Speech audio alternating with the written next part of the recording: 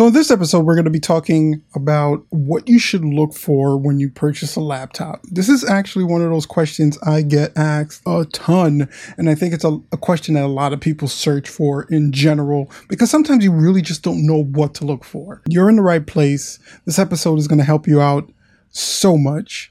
Let's get started. So one of the first things to consider in the first place to start is which operating system you're going to want to go with. There are two main operating systems that consumers can choose from for the most part. There are other operating systems out there, but the two most popular ones, of course, are Windows and Mac. So this is going to be a big decision, because based on the decision is going to lead you down a completely separate path. And you can base this decision on a lot of things. You can base this decision on whether you're already in an ecosystem. For instance, if you already have a bunch of Apple products, then it may make more sense to go with a Mac. But if you don't have a bunch of Apple products, or you really don't care that all your products connect the way the Apple ecosystem offers that connectivity, then you may want to choose to go with Windows. And it also just based on which peripherals you're going to be connecting into the laptop itself. What you're going to be doing with the laptop also plays a big role in that. For this particular exercise, we're going to assume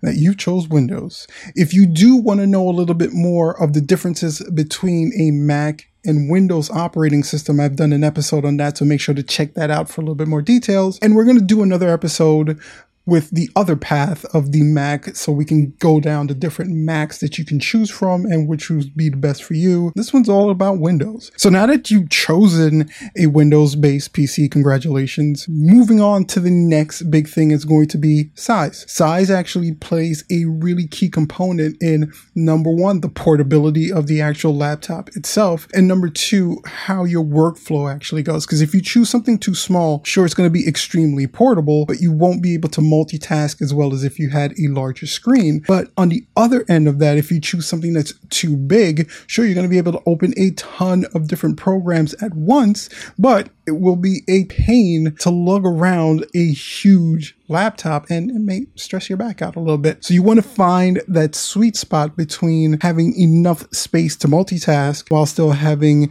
enough of a smaller laptop for it to be still extremely portable. And for that, I would say that the sweet spot is probably going to be somewhere around 14 to 16 inches. With the 14 to 16 inch screens, you're still going to have enough space to do everything that you really need on your screen, while still making sure that the laptop is portable. It's going to fit into any carrying bag. It's going to fit into a book bag. If you're a college student, you're going to be able to carry this thing around with you without it being too cumbersome of a weight to carry around from day to day. So now that we've got the operating system and the size out of the way, the next thing we're going to have to tackle is the specifications. What's supposed to be on the interior of this laptop to make sure it operates the way it needs to operate for you. Now, when it comes to specifications and processing power, or processors in general, you're going to be in either one of two camps. You're going to be in Intel, or you're going to be an AMD person. Now, if you're going with Intel, the minimum processor I would get is an i5. This is kind of like a mainstream processor, and it's a good mix of price and performance.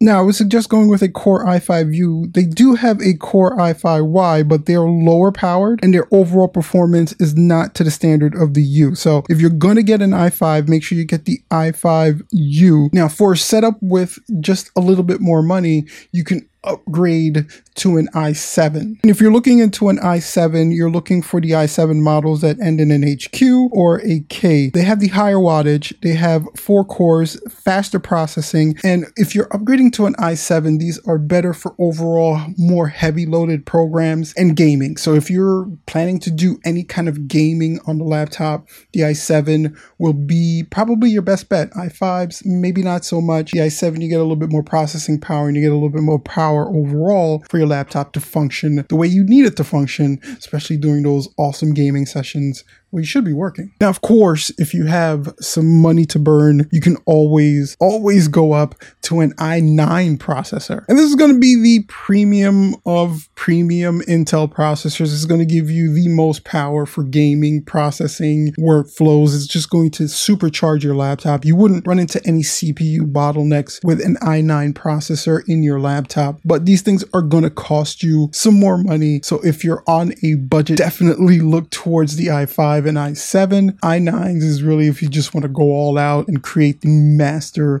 of all laptop machines. Now on the AMD side, you have the AMD Ryzen 4000 and 5000, which is basically AMD's answer to the i5 and i7. Personally, I find that AMDs are okay. A lot of people don't prefer AMDs. They like to go with Intel. Intel is the big name in processing when it comes to Windows-based PCs. But for my history, I've used a lot of AMD processors. On my gaming rig, I have an AMD Ryzen installed, and I find that it really is comparable to the Intel processors. I don't see it dipping a lot, and sometimes I see it outperforming the Intel processor a little bit more. And because they're not the mainstream of mainstream processors, again, if you're on a budget, you're probably going to be finding these AMD machines to be a little cheaper than the Intels are. Now, when it comes to RAM, random access memory, which is really, really important for a computer, the minimum, I'm talking like the bare minimum you should get is 8 gigs. The medium that I would suggest would be 16 gigs. 16 gigs is going to be that sweet spot that's going to give you all the power you need, and you're not going to really run into any slowness, and your machine's going to be able to do and multitask and use a lot of programs at once without it bottlenecking or slowing down too much. Now, if you do have a little bit more money to kick around, you can go to 32 gigs. Usually 32 gigs are reserved for people who are gaming or doing intense processing on the laptop to begin with. But if you are that person, if you're a person that buying your laptop to do some gaming on, or if you're running some really labor intensive programs on the laptop itself, then definitely try to bump your memory up to 32. But 16 seems to be really that sweet spot for the average person that's using their computer for work, net surfing, and some social media. That 16 gigs is going to be more than enough for you to run Microsoft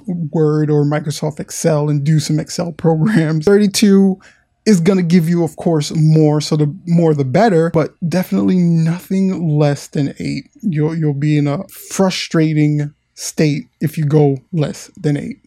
Rhyme, bars. Storage wise, if you don't need a ton of storage, if a terabyte or 500 gigs is good enough for you, then I would definitely suggest to go with an SSD. The solid state drives read and write up to 3 times faster than the regular hard drives. It just adds to the overall speed and performance of the laptop itself. Solid state is the way to go, but if you need a ton of memory, it can get really expensive, so you may want to juxtapose that. If you're using a laptop, you can always remember connect external storage to it, or you do have cloud-based options, so you don't necessarily need to store everything within the laptop itself. Sometimes 500 gigs is enough for you to store the more important things, and then you can kick everything else up to your cloud storage or to an external hard drive. But definitely, if you can, get a solid state drive. Now, a couple of honorable mentions is, unless you're a gamer or somebody that's doing a lot of 3D graphics, or someone that's editing a lot of high-end media, you really don't need a standalone graphics card, so an integrated graphics card should be fine. If you're looking at a laptop, it has an integrated graphics card, and you're a gamer, I wouldn't suggest it. Sometimes you want a separate graphics card to handle the graphics that you're going to be pushing through the laptop itself. But again, if you're just an average consumer, you're looking for a machine that's going to help you with your workflow, and you're not doing anything that's really graphically intensive on that machine, an integrated graphics card is going to be fine. And one of the things I always suggest is that when you pick out a laptop and you have kind of an idea of which one you're going to get, this is one of those times where a brick and mortar store actually comes in handy, because you want to actually go out, and one of the things you want to check out is the keyboard, and you want to check out the trackpad. I've had so many issues with trackpads and keyboards just not being comfortable, or just hiccuping too much, or just not working the way that I needed them to work. And even though the laptop was amazing, and even though it had all the power and it was portable and the screen was beautiful, using it with the trackpad or the keyboard just really kind of diminishes the entire experience, and it can ruin a purchase. So you want to go out and you want to try some different keyboards, see which keyboard is comfortable for you. Some people like the really clicky keys, or some people like the softer keys. Some people like the really big trackpads. Some people like the smaller trackpads. So you want to find out where your niche is, and you want to find out where your avenue is. And the only way to really do that is to go out and actually see these things live and try them out. So you want to try out the keyboard, you want to try out the trackpad, find a model that's comparable to the one that you're looking at, or the manufacturers. They're usually pretty succinct with their keyboards and trackpads. Find one, try it out, and see if it's for you. You also want to check to see what ports are going to be available. These laptops have gotten smaller and skinnier, and some of these ports that you're kind of used to a computer having, they no longer have. Some of them have just the USB Type-C ports. Some of them have only 1 or 2 USB Type-C ports. What peripherals are you planning to plug into your laptop? If you need a USB-A and you don't have that connection, then you're going to have to buy a dongle, or you're going to have to buy an adapter, and that's going to add to the overall cost of what you're buying. So you want to check out how many ports are available and which ports are available, and then think about which peripherals and accessories you're going to be connecting to the laptop. That way you can have a better idea of what you need versus what it has. And really, you just want to be realistic with your budget when you're going to buy a laptop. I've heard some like crazy numbers, like, can I get a great laptop for $100? Probably somewhere.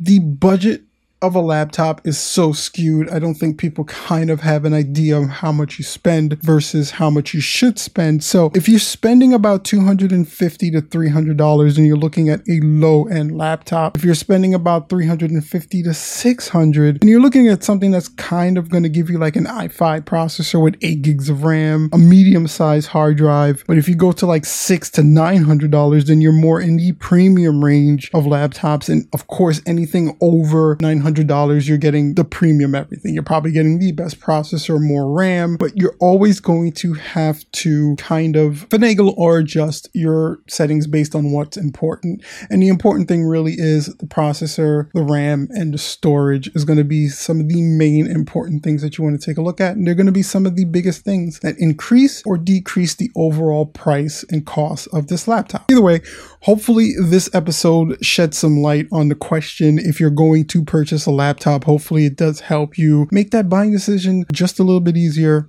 That's why I'm here. As always, guys, thank you so much for checking out the episode. If you're checking us out on YouTube, don't forget to like, share, subscribe, and also comment in the comment section down below. What's your favorite laptop? What laptop are you looking to buy? What laptop do you currently own? Help the community out. Some people may be interested in purchasing something that works for you. And as always, guys, if you have the opportunity to be a smart friend to someone, make sure you take it. And until next time, make sure to stay safe and peace out.